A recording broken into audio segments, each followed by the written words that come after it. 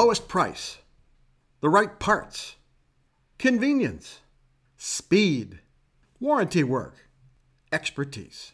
We just heard 6 things about service, and each was an advantage that, well, as far as the customer is concerned, were either applied to the dealership or an independent repair operation.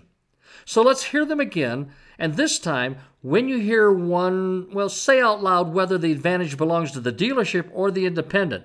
Oh, and by the way, of the 6, 3 will go to the dealership, while the others will go to independents.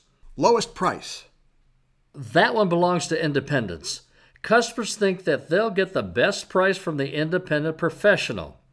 Okay, did you get that one? Well, here's a chance to get it right this time, number 2. The right parts. Well, that one's ours. Customers think that we're the best place to find the right part and that the parts that we sell are genuinely better than what they might find elsewhere. Okay, so here's the next one. Convenience.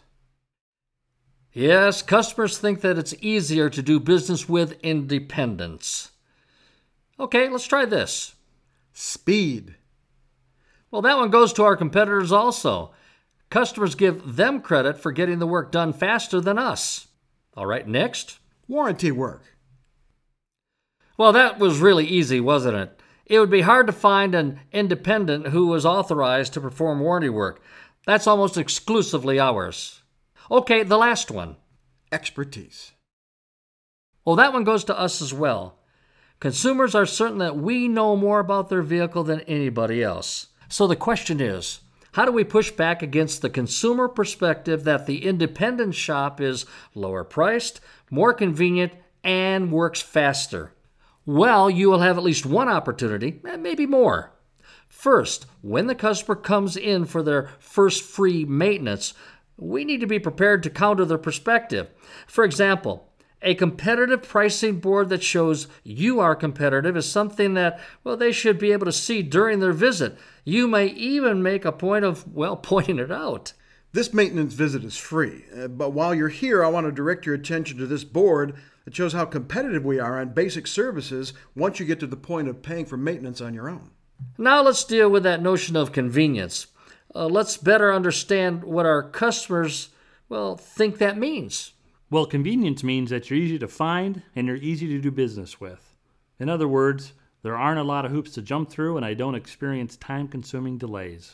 Your policies and processes are going to be important here. For example, it's a lot easier to work with a consultant who does their own cashiering. Every stop your customer has to make to buy your product or your service makes the experience less convenient. Reduce the steps and the time that it takes to complete them, and you'll win this customer over. I don't have all day to wait for the work. Okay, so this customer wants some speed. Now, if you're competing with a shop that performs maintenance work to a time standard, like Uncle Ed's 20-minute quick lube, well, that just isn't going to happen. But here's something I want you to remember.